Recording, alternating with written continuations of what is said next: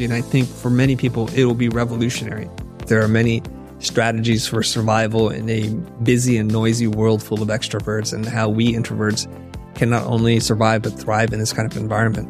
I had to take a nap. And this is what it means to be an introvert. I spent over 13 years working with him, meeting with him once a week, and he is the person who shaped my business mind. Whenever I experience negative outcomes, I tell myself this is meant to be as a lesson I needed to learn in my life so that I can move on.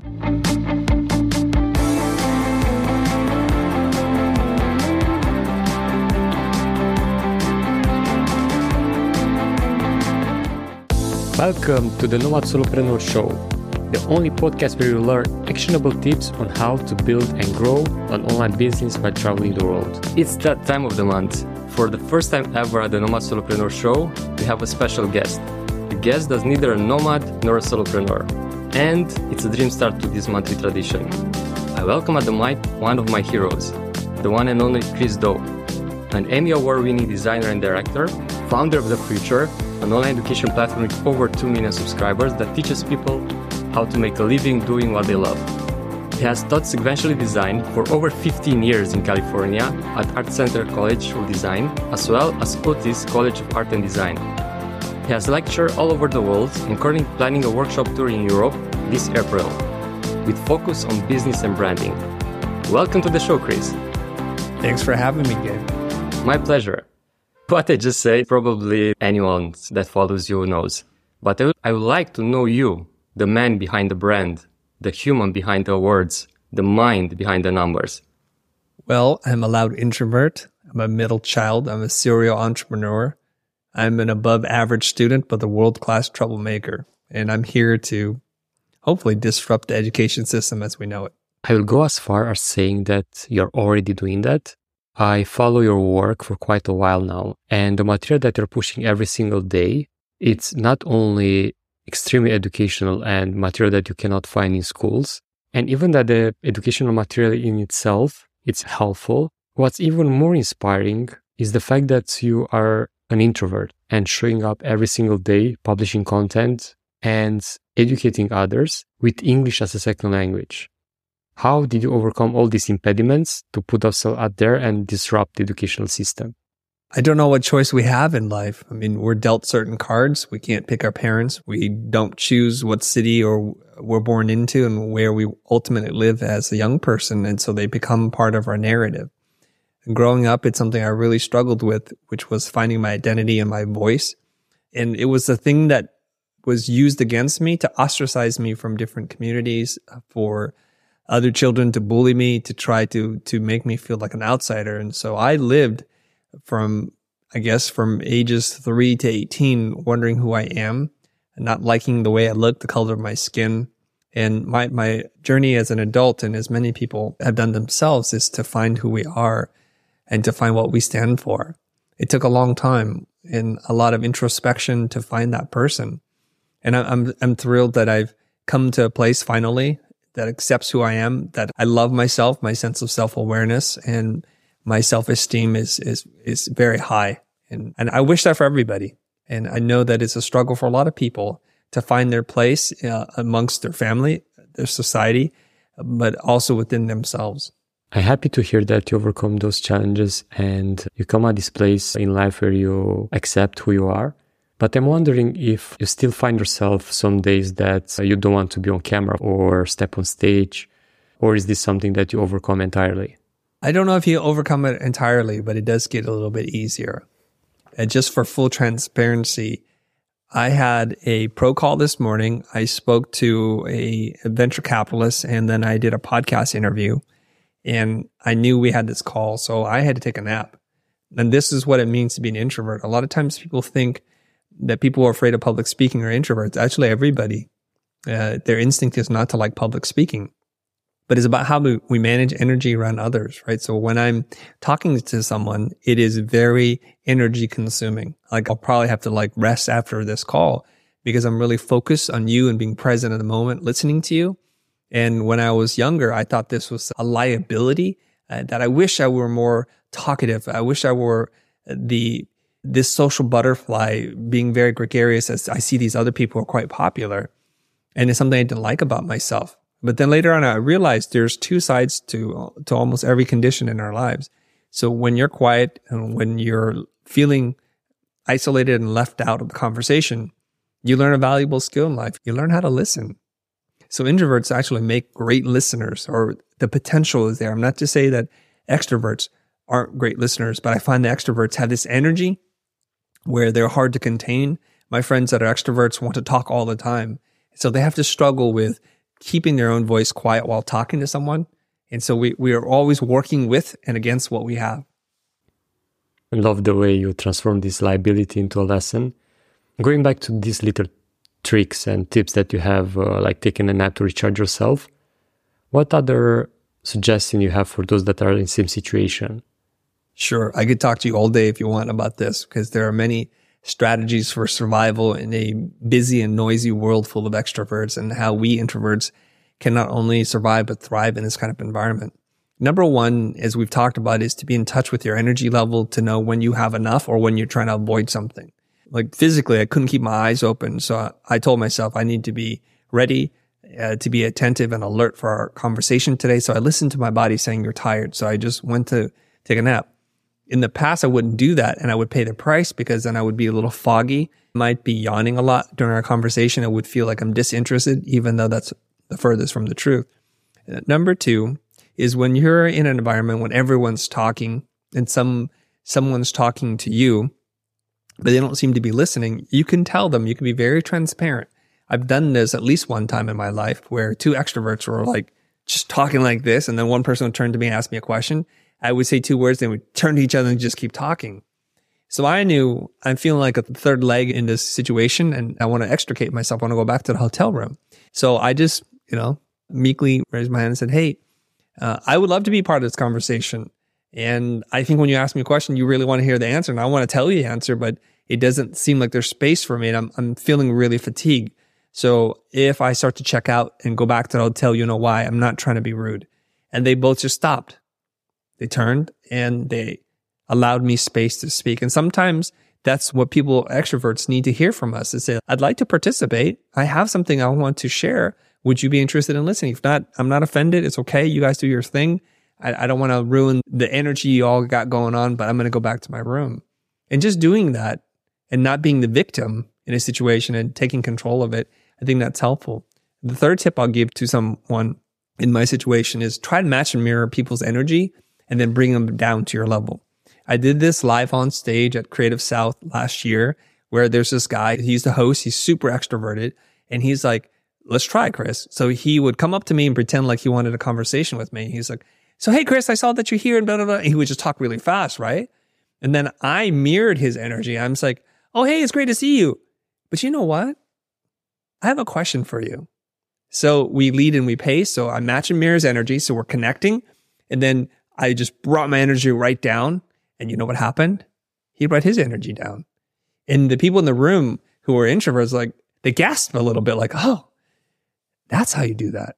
So those are a couple of things that I can share with you. That mirroring example that you gave is something I haven't heard before, and is definitely something that I want to try out. And speaking of mirroring or interacting with others, I noticed from the small conversation that you had before our call that you're not necessarily a fan of the small talk. You're a public figure that it's attracting a lot of attention, a lot of, I assume, messages, emails, and comments. How do you manage all that without appearing to be rude? I like your question, Gabe. A couple of things I want to say about that, which is I'm actually a fan of small talk, especially as an introvert. The best way to be comfortable talking to people, strangers, and talking on stage is to be able to begin somewhere. We all start somewhere humble. I remember one time I was hanging out with my older brother in Las Vegas. We were going to a UFC event, mixed martial arts, and he had just gotten divorced. And when you're with someone for a really long time, you don't know how to socialize anymore, especially with people from the opposite sex. And we're in an elevator riding it down, and there were two very young girls in the elevator, and they were headed to the pool. And my brother looks down and he comments on one of the girls' toenail polish. And then chatting a little bit, and it's very fun banter, and then they leave, and then we leave. And I give him a look. This is my older brother. I'm like, a little young for you? I know you're like getting back on the horse and everything. He goes, you dummy. He went to a seminar on how to socialize and talk to people. And he says it's important for you to practice small talk so that you can be ready for the big talk. And I wasn't fully believing him. Like I was like, yeah, pretty convenient talking to half naked girls in an elevator, right? But true to his word, we're at the airport getting ready to leave. And I went to the counter to pick up our food. And I come back to the table and my brother's talking to this really old couple. And he's just trying to get to know them better. So we all need a little practice. I say this to everyone who has a uncomfortable time talking to people. Exposure therapy is a thing. You expose yourself to situations and you increase your tolerance of how long you can deal with something like that. So have small talk. Now, when it comes to me as a public figure, I don't really have a lot of time for small talk for all the reasons that you say. We've been socially conditioned to begin a conversation with small talk. Hey, how's it going? What's up? And we know that we're leading to something more substantive. So I just give people permission. Cut the small talk. Just ask me for whatever it is you want to ask. If you want help, if you want a job, just ask. Ask politely. Ask with some grace. But I know that the small talk is a pretext to getting to what you want. So I already know that now. And also, I do for survival, the sheer volume of messages that I'm getting. It's like, I can't. Hi, how's it going? Good to see you. It's like, just get to it. Get to it. I don't mind. I don't find that it's rude that you do. So I give permission to people. And this, like I said, is counter culture to be able to do that. And then people accept it. Now, some people will see me and they'll criticize me and say, that's too direct. You're being a little crass and rude. And they don't like that. And I think that's fine.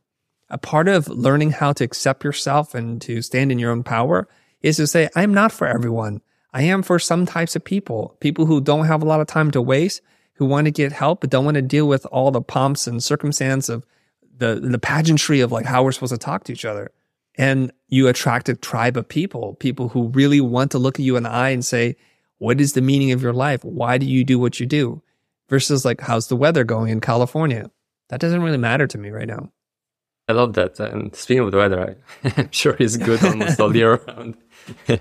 Yeah, that's beautiful. It's a huge lesson for me there because as a people pleaser, I always try to reply to everyone, to try to look nice in front of them and to be basically like that person want me to be, which I don't need to, like you just said. And speaking of replying to messages, can you go a bit in details how you manage all of this? Do you have someone that is helping you, like a VA or something, to reply to messages or to emails or, I don't know, social media posts or YouTube videos? How you manage all of that? I have some help, but I'm still too private a person for someone to read my messages and my emails. So it's just me. In terms of how I manage all that, I find that there are certain things I say over and over again. And so when I realize there's a pattern happening, I create a text replacement shortcut on my iPhone. And this apparently exists on every iPhone. You can do it. I don't know about the Android version of this, but there's a way to do this. And so there are a lot of little things I'll say. And I'll give you an example. I used to get a lot of requests like this, and now I can deal with them pretty quickly. Someone would say, hey, Chris, can you take a look at my logo? Can you take a look at my project or my website? And of course I can. I can't open this and look at it and give you any kind of meaningful critique and analysis because we're talking about at minimum 3 to 10 minutes of thinking, looking, and being thoughtful with my words. If I'm to be helpful. If I want to say rad job, that doesn't take any effort, but that's not also being real and honest with people. So I type in SS or SRRY and it writes out, sorry, I cannot take requests for individual critiques.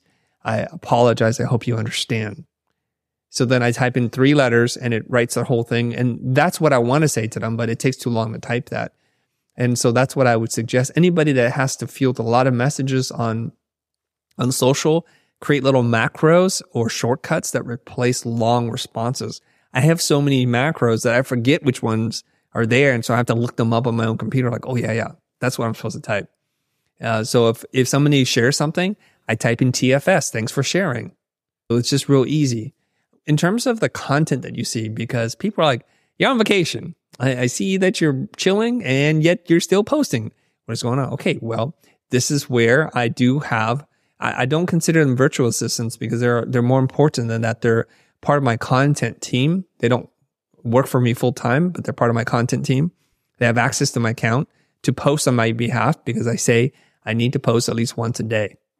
So they have a massive archive of content I've created already. And so they go through the process of posting something every single day. I've already written the captions. Everything's done. So they're helping me with that. And they're going to help flag spam accounts. But other than that, if someone from my account is responding, that someone is me.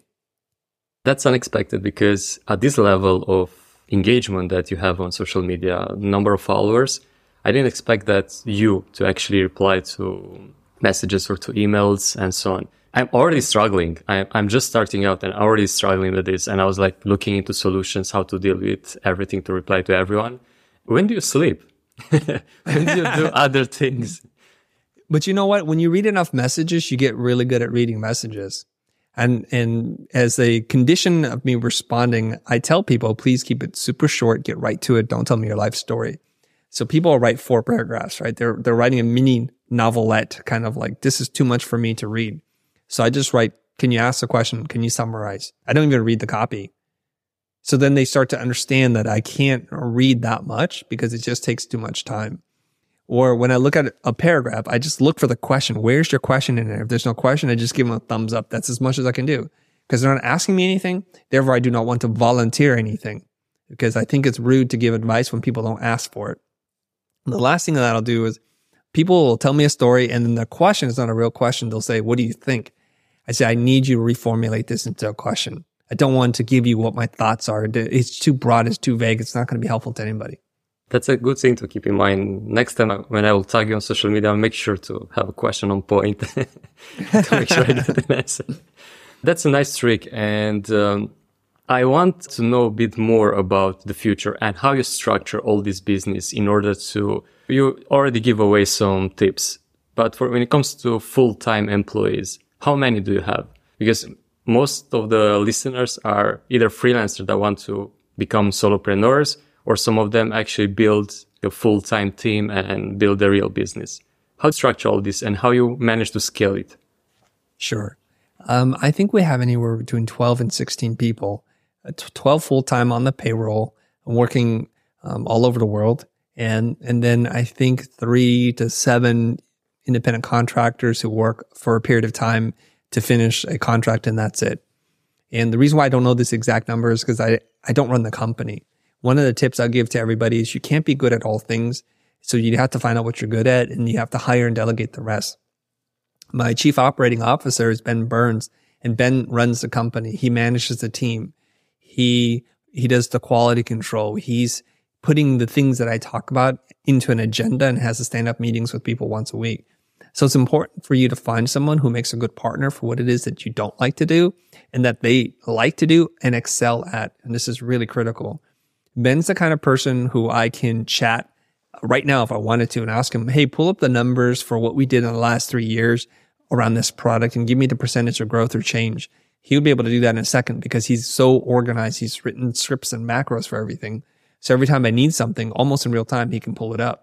Now, if you were to ask me where the Photoshop file was for the last thumbnail, I'm like, really good question. I don't know. It's somewhere on one of these drives and I got to hunt and peck for it. And so I'm all about leaning into your strengths and not spending too much time trying to fix all the parts that are your weaknesses because they don't really dramatically improve your quality of life.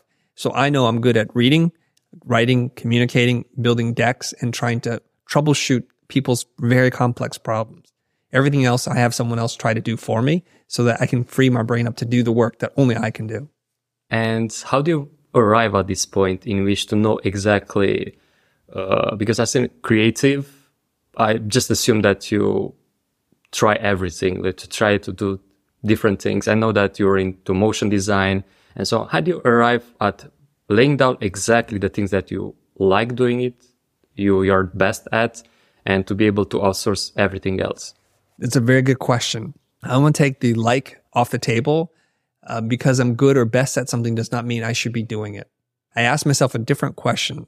Could I pay someone else to do a job that is as close to what I do and allows me to then do other things? So if something is taking up a lot of my time where I think someone else can do or multiple someone else's, like 2 or 3 people can do it, I would rather hire them so that I can have more free time. Peter Drucker, the legendary management consultant, the godfather of all this stuff, he said in his book, The Effective Executive, the single most important thing as the executive that you're supposed to do is gather the largest amount of consolidated discretionary time. There's a lot of words, right? Gather the largest amount, consolidated discretionary time, because he says if you look at the schedule of any executive, now you're the executive of your company, whether you have 0 employees or if you have 100 employees, what you have to do is figure out like what activities are stealing your time, because the most important thing for you to do is sit down and to be able to have a clear table with no agenda so that you can do nothing but think. This is your greatest value to the company. So when you're working on a Photoshop file for something or building an animation, that's taking away your ability to think, because the entire rest of your team depends on you to be able to look towards the horizon and spot any potential things that might damage the ship, like a giant freaking iceberg.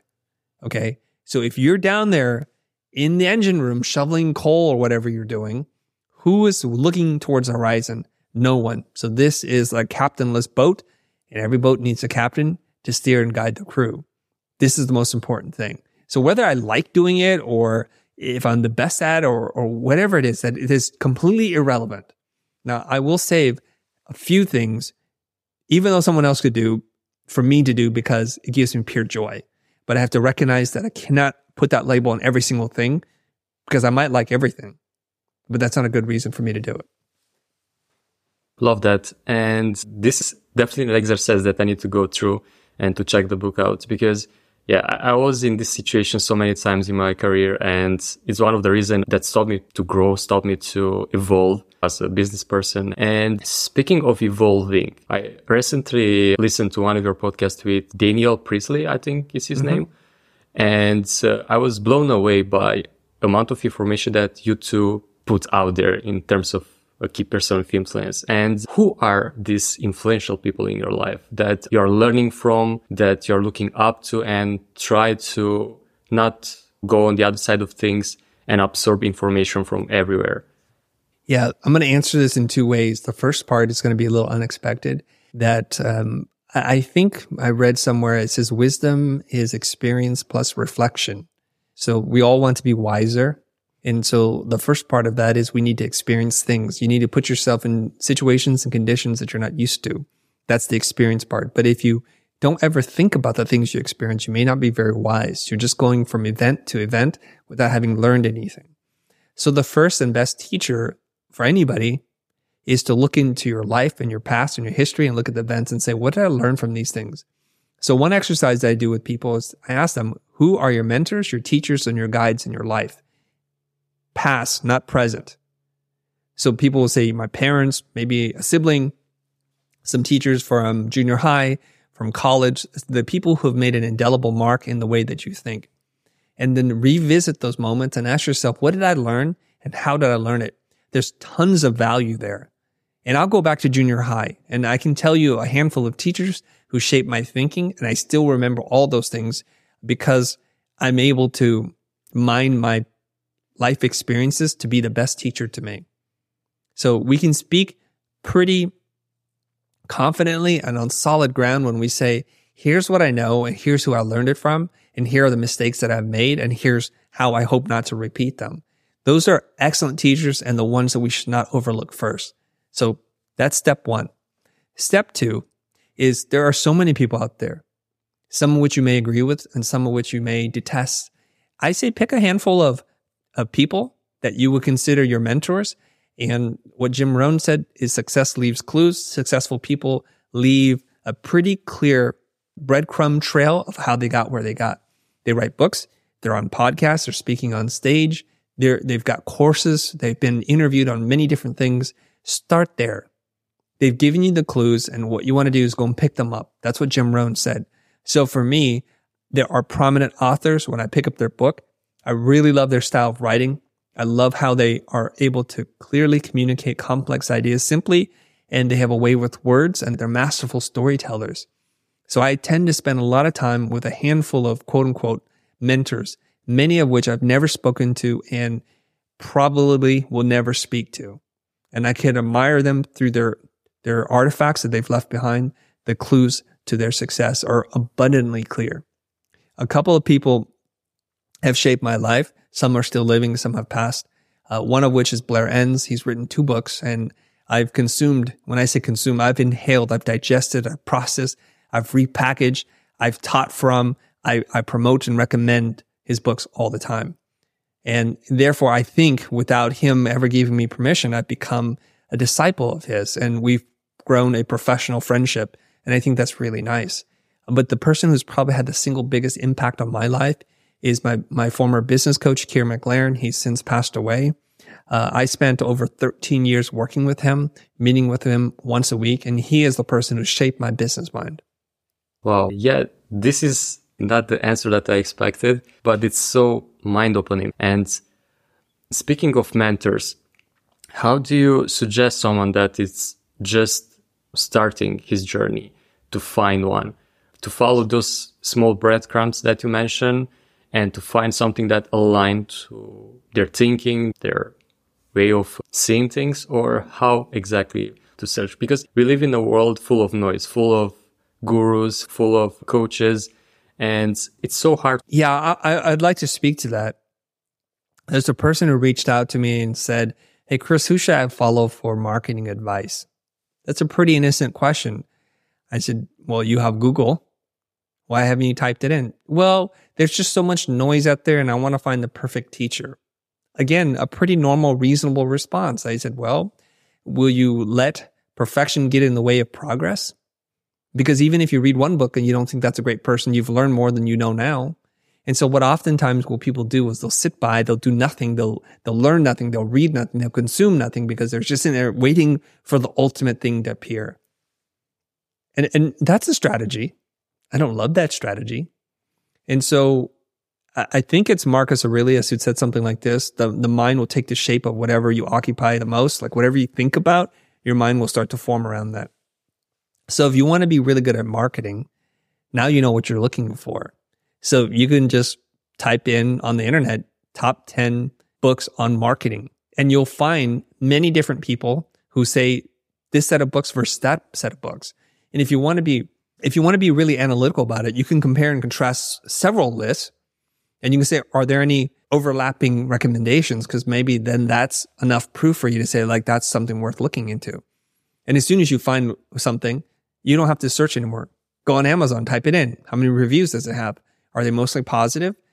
Go and buy a book, or go to the library and get the book. That's even better because it's free and you don't have to buy anything. Then read the book.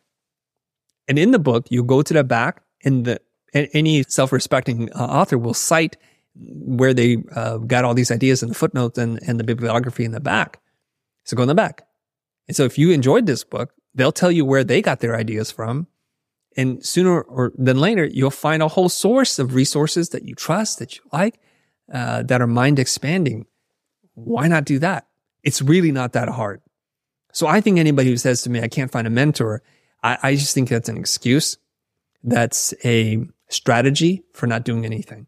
Beautiful advice. And when it comes to books, I know that you write at least one book, A Pocket Full of Dough. And what was the reason behind it? The story isn't super inspiring. I'm going to tell you to you because I want to keep it real with you, okay? So several of my friends and fans are like, "Oh, I love the way you think and your tweets and what you write about. You should really write a book." And I was thinking, I'm not a writer. I don't have time for this. And they kept saying it over and over again. So I'm like, fine, I'll do it. And then I go to my team, and it's one of my creative, Greg. I said, "Greg, let's stand up a Kickstarter page. Let's set the minimum at $30,000. If we raise $30,000, I'll write a book," thinking that I'm not going to raise $30,000 for a book. And sure enough, we hit $30,000 in raising money for our Kickstarter campaign in the first week. So by the time the campaign wraps, I think we're at $87,000, and it blows my mind. Not because it's $87,000, but because there's a top tier pledging for 5 people to give me $1,000 for a book. And they were gone. Wow. That means 5 people who are fans of ours supported us so much that they were willing to give us $1,000 for a book. That is a reflection, I believe, in the value you've given to others, that they're happy to support you. And I'll tell you one of those people and their names, because I'm super just honored that this happened. One of the people, one of the 5 who gave me $1,000 for a book, his name is Blair Enns. So a guy that I admired, that I've looked up to, that I've talked about, that I know from afar, had recognized that I also help by recommending his books, and he sells books. And so he's like, let me support you. And then later on, he told me, he's like, if there's anything you ever need, you let me know and I'll help you. That's beautiful. And how often this can happen? Someone that you look up to is just coming out of the blue to support you in something that you didn't even want to do in the first place. It's just, I don't know the feeling of that. I just can relate to something that just happened recently to me. It's this person that I look up to, and I sent him a direct message to be in my podcast, and here he is. So yeah, it's just this type of feelings, I think, are just overwhelming sometimes in terms of a good thing. And after you write that book and you put it out there, what was the reaction? What were the benefits? And what was that effect on you and your business? Sure. I wrote the book as a love letter to our friends and fans, to say I've spent the time, it was painful to write the book, to put my thoughts together so you have one convenient resource so you don't have to hunt and peck all throughout the internet. As searchable as it is, sometimes I can't even find my own stuff. So it's nice to have one source for it that people can reference. And I think that's a good thing. The first reactions was, what is taking the book so long? And so some of my supporters like, cancel my order. This is taking way too long. And I have to apologize because it took a really long time. And this is, talking about Blair. Blair said something on one of his podcasts. The reason why it takes so long to write a book and why it's so painful is because you can't unpublish a book. Once you publish a book, it's out there, whether it's 1,000 copies or 10,000 copies or 100,000 copies, you can't take it back. So writing a book is a process of a lot of soul searching and purging your thoughts and your demons and laying it to bear for the world to see. And so you have to grow and change in the process. And so not everyone's ready for that.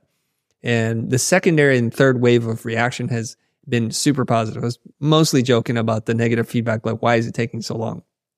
But to this day, and it's been years since I published the book, there are still people who are buying it, who are sharing on social saying, this is my go-to book. There's so much wisdom and nuggets of gold that they reference the book over and over again.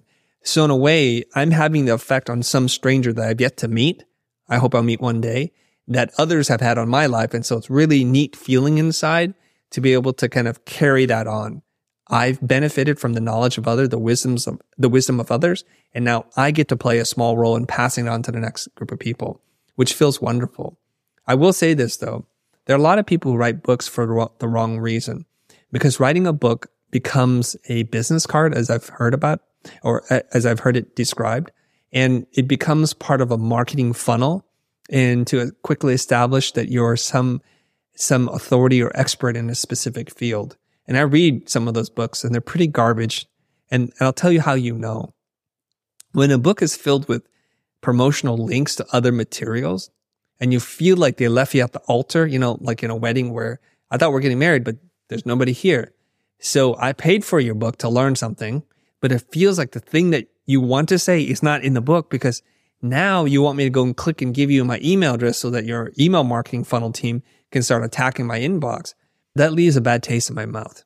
A, the book isn't very good, but B, it's disingenuous. So my feeling is give in as generous way as you can every time you create a piece of content, because that generosity will come back to you, not in the way that you think, but it will come back to you in exponential ways.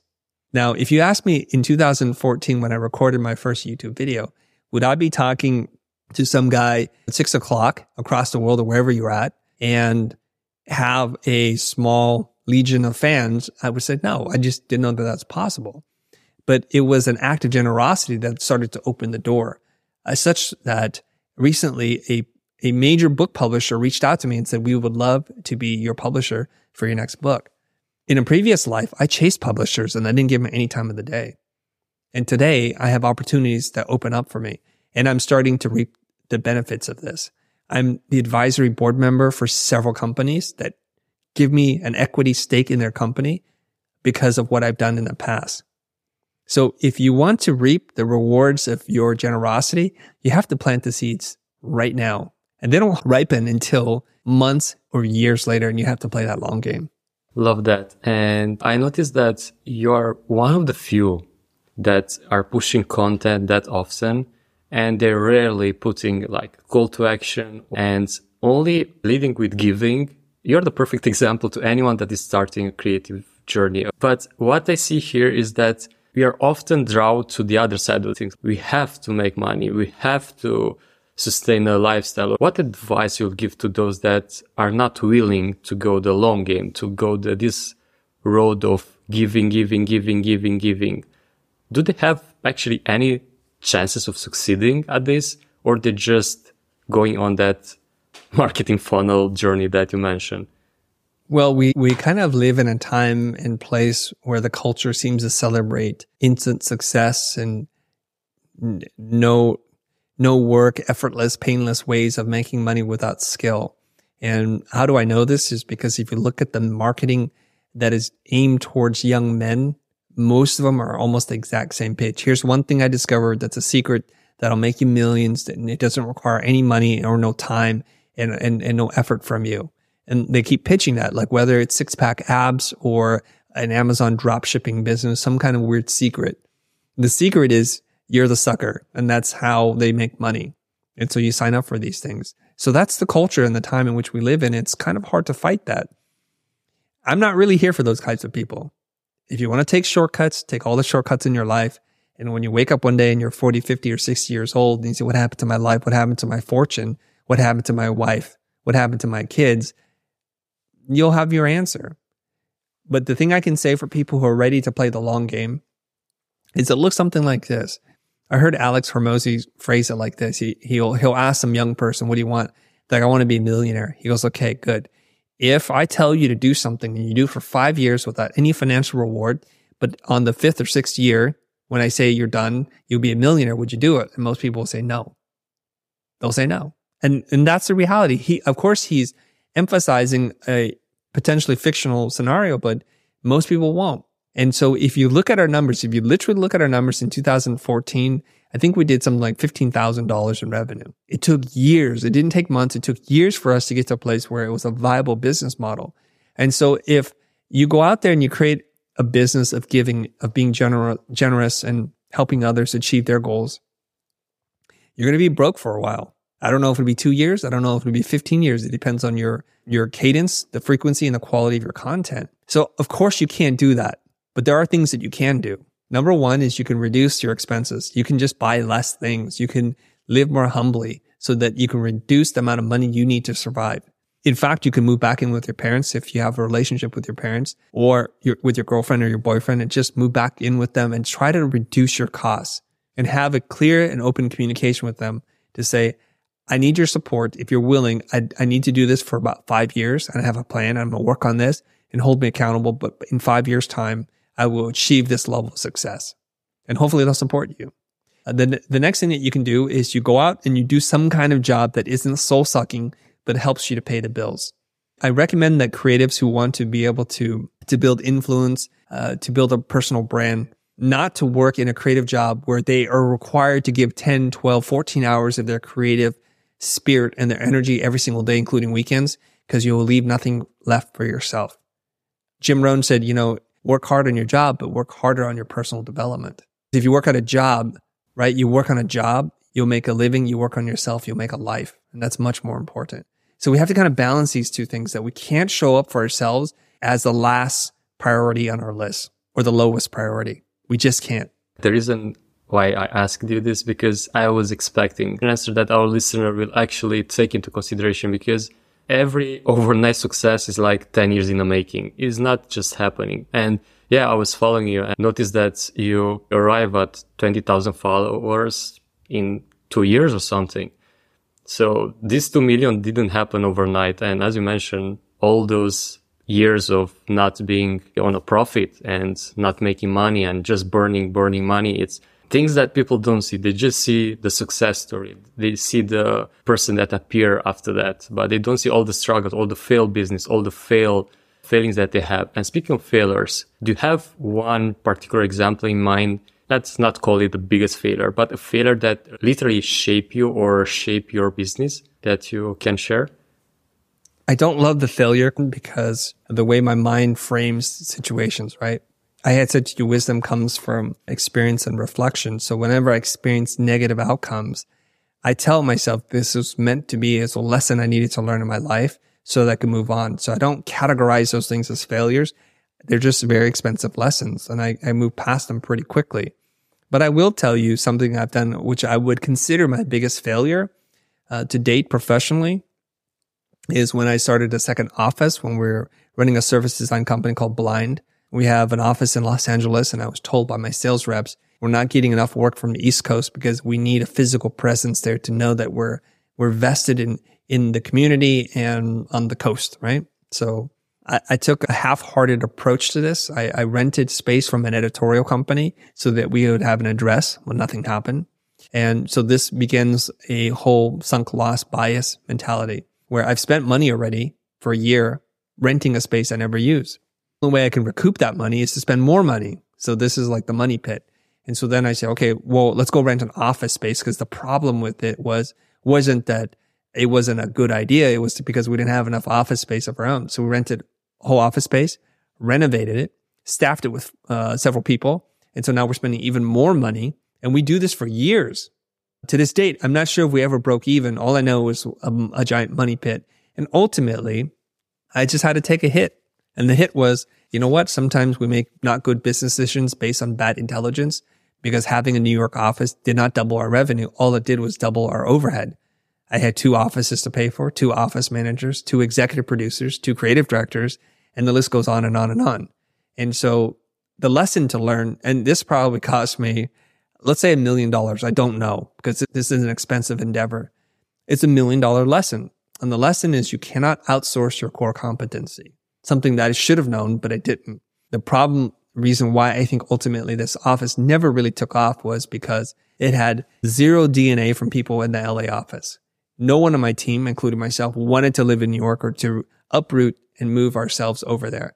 So we hired a brand new team who didn't work with us in-house for a number of years. They just were brand new hires, and they created an office that looked and sounded like us, but was nothing like us. And so we're trying to sell more of us. This is not the strategy to do that. So to me, that was a pretty big failure. Huge learning as well. And because we have a tradition in this show that every guest goes through a challenge, and I prepared a challenge for you. Okay. I want you to throw away your personal brand and huge following, which I know that you didn't make it easy. But imagine yourself being a freelancer right now, and you're currently trading time for money on different freelancing platforms. Your goal is to stop that and start either a 1% business or achieve freedom in your own terms, even that's freedom of money, time, and location. What would be your steps or strategy to achieve that as actionable as possible? Okay. It's a good question. I think these marketplaces are some kind of welfare system. It's enough to keep you from starving, but it's not enough to get you ahead. So it's very problematic. The first thing I would do is I would look at the number of hours that I work in a week and look at how much money I'm able to bill. And I would just do a simple calculation to figure out what the effective hourly rate is. And I also look at months of billings and say, what is the average monthly amount of money that I'm making? And I would project that times 12 to see what I'm making a year. So then I establish a baseline for what I'm worth in the marketplace. I imagine that number to be quite low. Now, I don't know what the answer is, but I'm going to guess somewhere like $15,000 a year. Now, in the United States, depending on where you live, $15,000 is below the poverty line. In San Francisco, the poverty line is $100,000 a year. So I'm well below the poverty line. What happens is we get and complacent from websites like this to generate leads for us. And there's a reason why I'm there, I think. I'm there because my skill set, my portfolio is not focused enough so that no one is going to hire me organically. There's going to be no word of mouth. So the first thing I'm going to do is I'm going to pick an area that I feel like in the next 5 to 10 years, I could lose myself studying and becoming better at so that I'm super passionate about. I need to make that hard decision. So that's decision number 1. So what is it I'm going to do? Second decision I have to make is who I'm going to do this for. So let's say I really love logo design. Let's just say, and I want to get better at it. So I'm going to develop a portfolio around logo design. But that only says what I love to do. It doesn't determine who I love to do this for. I love comic books. So what I want to do is I want to do logo design for comic book mastheads and comic book related entertainment properties. So if you need a new masthead for your comic book, if you need identities, sub-identities, whatever it is that you need related to comic book characters, DVD packaging, I'm your logo boy. And that's what I want to proliferate my portfolio with so that someone cannot make the mistake of wondering, what is it that I do? Whether it's on Behance or Dribbble or on social media, every time they see my name, they associate comic logo boy or kid or man. It doesn't really matter. And they can see that I'm super passionate about this. And then what I would do is I would research the hashtags that are most relevant to people who are looking for this thing so that they can find this. This is important to me, right? And then I would do my best to appear on any podcast, any YouTube channel that talks about anything related to comic books. And I would geek out. I would volunteer to do work for them. I would help them in exchange for mentioning me or promoting me as just an act of goodwill. No contracts. I will help you. Please help me too. And I find that most people, not all people, most people are generally good. Like I'm a humanist. I'm an optimist. So I think if you help people and you do it out of generosity of your own heart, when they meet someone, they're like, you know what? You got to talk to Chris. He did our channel logo. And then they tell friends and friends tell friends and things start to move in the opposite direction because I need to wean myself off of these marketplaces and building direct relationships with people. And my goal is very simple. My goal is to have some work that is recognizable, that has some media attention, such that I can leverage that for much higher paying work. So what I would do is develop a press kit and a whole case study, and I would build this out really big. So just because I design a logo doesn't mean I'm only going to show a logo. I might make a sign out of it. I might make sample mock-ups for comic book covers. It's limited edition packaging, a hardcover edition, a graphic novel, black and white edition. Maybe I make a step and repeat pattern for a red carpet event. Maybe a limited edition tin case that I'm going to design. So because I love this so much, you can't stop me. I'm just going to work on this over and over again. I'm going to go to conferences and conventions, and I'm going to hand out a business card. And then everybody that I can meet, I'm going to tell them I make logos for comic books and entertainment properties. If you know anyone that needs help, please consider me. I might even make a t-shirt that says that. And I might use a very bright color and be a little bit obnoxious so that when people see me, I don't look like everybody else. I don't want to just be different. I want to be radically different. And I want to lean in on the differences, the things that make me unique so that I stand out from the crowd. I think within a year or two of doing this, I will have an established business that no longer sells time for money, that I'm selling project-based fees. And I'm starting to work with maybe independent comic book publishers and people who want to work in that space and the adjacent industries around them. Oh, it's a short masterclass right there. And I wish I can listen to this like years ago when I was a freelancer to actually fast up my journey. Of course, it's not going overnight, as you mentioned. It can take years to build this. But having this knowledge and starting to apply it, wow, I'm simply speechless. Speaking of, you share a lot of wisdom, both on your socials, both on your YouTube channel. And I know that you're planning a tour in Europe in April. Can you share more about that? Yes. Thank you very much for asking me about this, Gabe. So I was recently in Australia and we did a 3-city workshop tour. And after 2.5 years of lockdown, pandemic, not travel, I just missed it so much. Now, this is going to sound like a contradiction to the listeners. Like, wait a minute, Chris, I thought you're an introvert and you need to take naps. Well, I've learned to adjust my muscle to being around people, and having been isolated and talking to people virtually, which is very fatiguing to me. I actually enjoy very much connecting with real people, seeing their faces. Now, full disclosure, I probably have it a little bit easier than most people because of the goodwill that we've created. When I show up in town, people very warmly and lovingly embrace me and say, look, thanks so much for being here. I've gotten so much value from you. And that's very affirming for my creative soul to hear these things and to see the actual people that previously were just a conversation on the internet. So it's really neat for me to then put a face to a name or a voice or a message, and it's super cool to do. And in doing so, I was really inspired. I was thinking, gosh, I enjoy this so much. I'm becoming an even better teacher. The more I teach, the more I learn, the more I learn, the more I teach. And so for me, I wanted to go back to Europe. We've done this before, but not on a scale. My friend Annalie Hansen said, Chris, let's just have you come to Europe. I'll organize it. I'll produce it. I just want to help you. And I need to meet you in person. So these are all great reasons. So let's do it.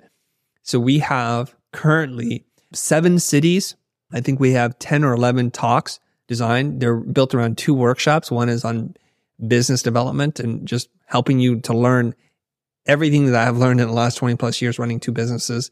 And I want to teach it to you at an 8-hour workshop. And the other one is a personal branding workshop, which is also 8 hours long. These are super intensive. They're hands-on. They're transformative. This is what we want to do. This isn't me talking for 8 hours. This is me talking, challenging you, asking you big questions, getting you to argue and debate and figure out where you stand. And hopefully I'll unlock a lot of your mindset around money, around pricing, about why people buy. The first 3 topics I'll be talking about in the business clinic is buyer psychology, sales psychology, and pricing psychology. And I think for many people, it will be revolutionary. And then we're going to help you craft an irresistible offer and to create some attraction marketing so you can bring the right clients to you. That's the business one.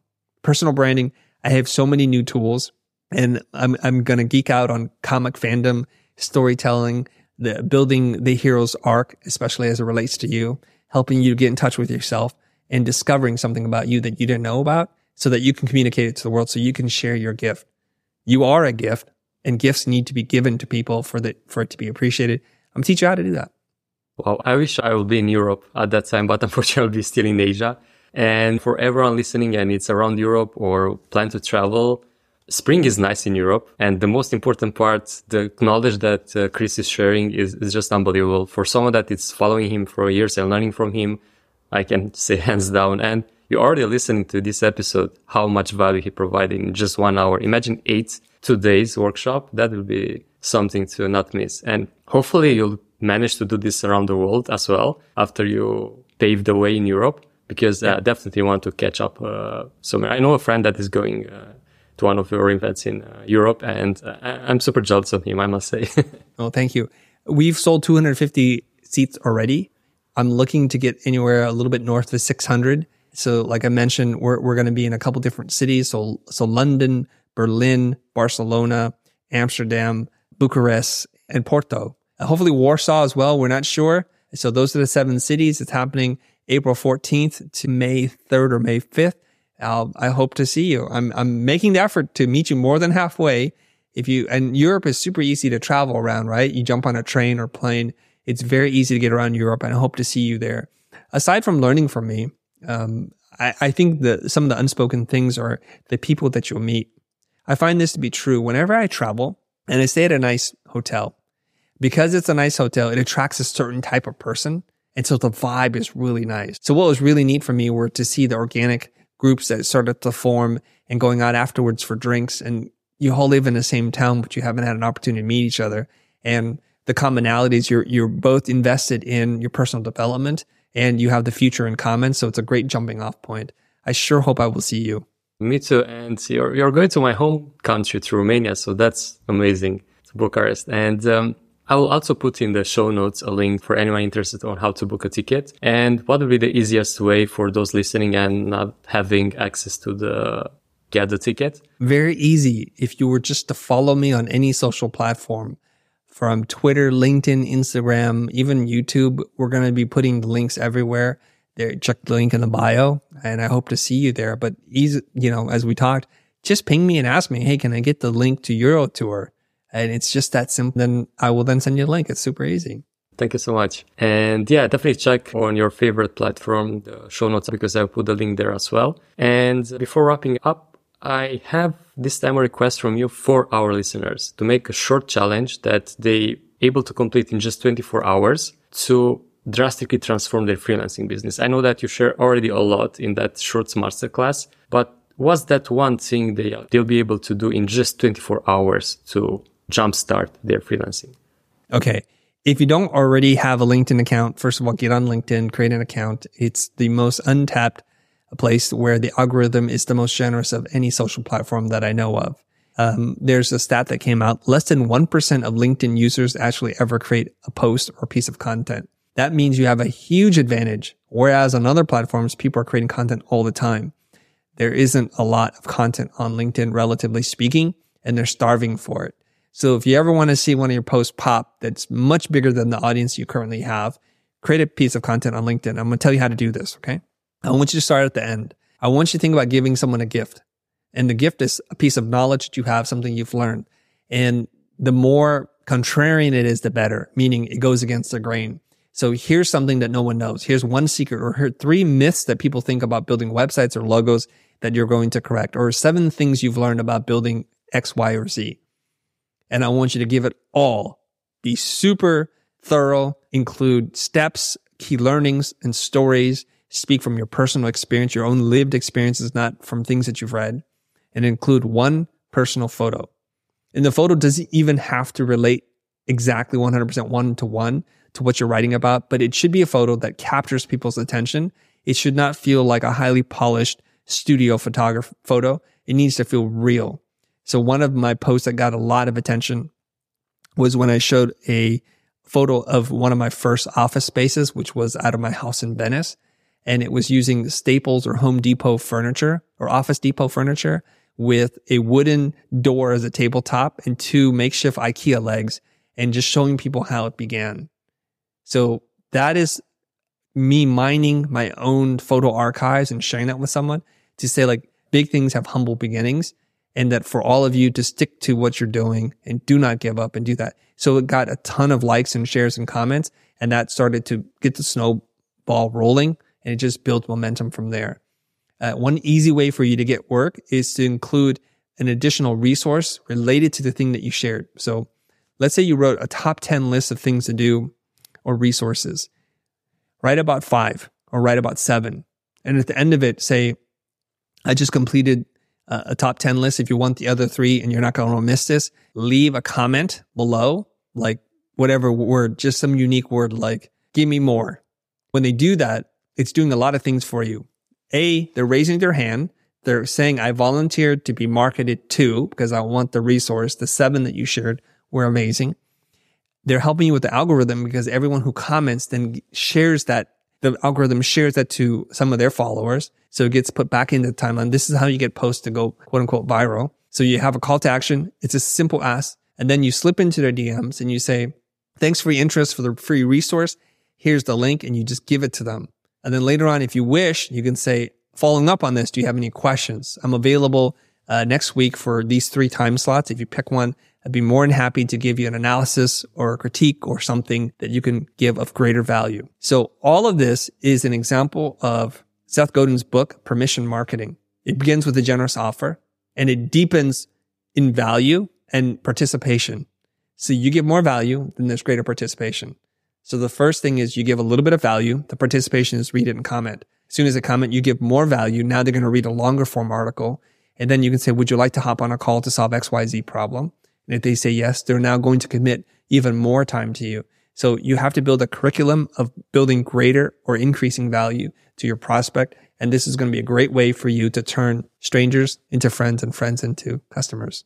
Wow, thank you so much, Chris. This challenge is just something that anyone that was reluctant to post on LinkedIn until now, you have the perfect reason now. It's not taking more than a day, and you should go up there and show yourself, because indeed, it's, as you mentioned, it's the most untapped social network right now. And yeah, thanks again for all the wisdom that you share in this show. Everyone, if you're not doing it already, go follow Chris Do at The Futur without E. And thanks again so much for taking the time on your busy schedule to jump into this call. I really, really appreciate this. Thanks again, Chris. My pleasure. Thanks everyone for listening. Hopefully you enjoyed this episode as much as we enjoy recording it. Don't forget to check out the show notes for relevant links to resources and to subscribe to your favorite podcast station to be notified when the next episode drops. Until next week, this is Gabe with the Nomad Solopreneur Show. Pura vida!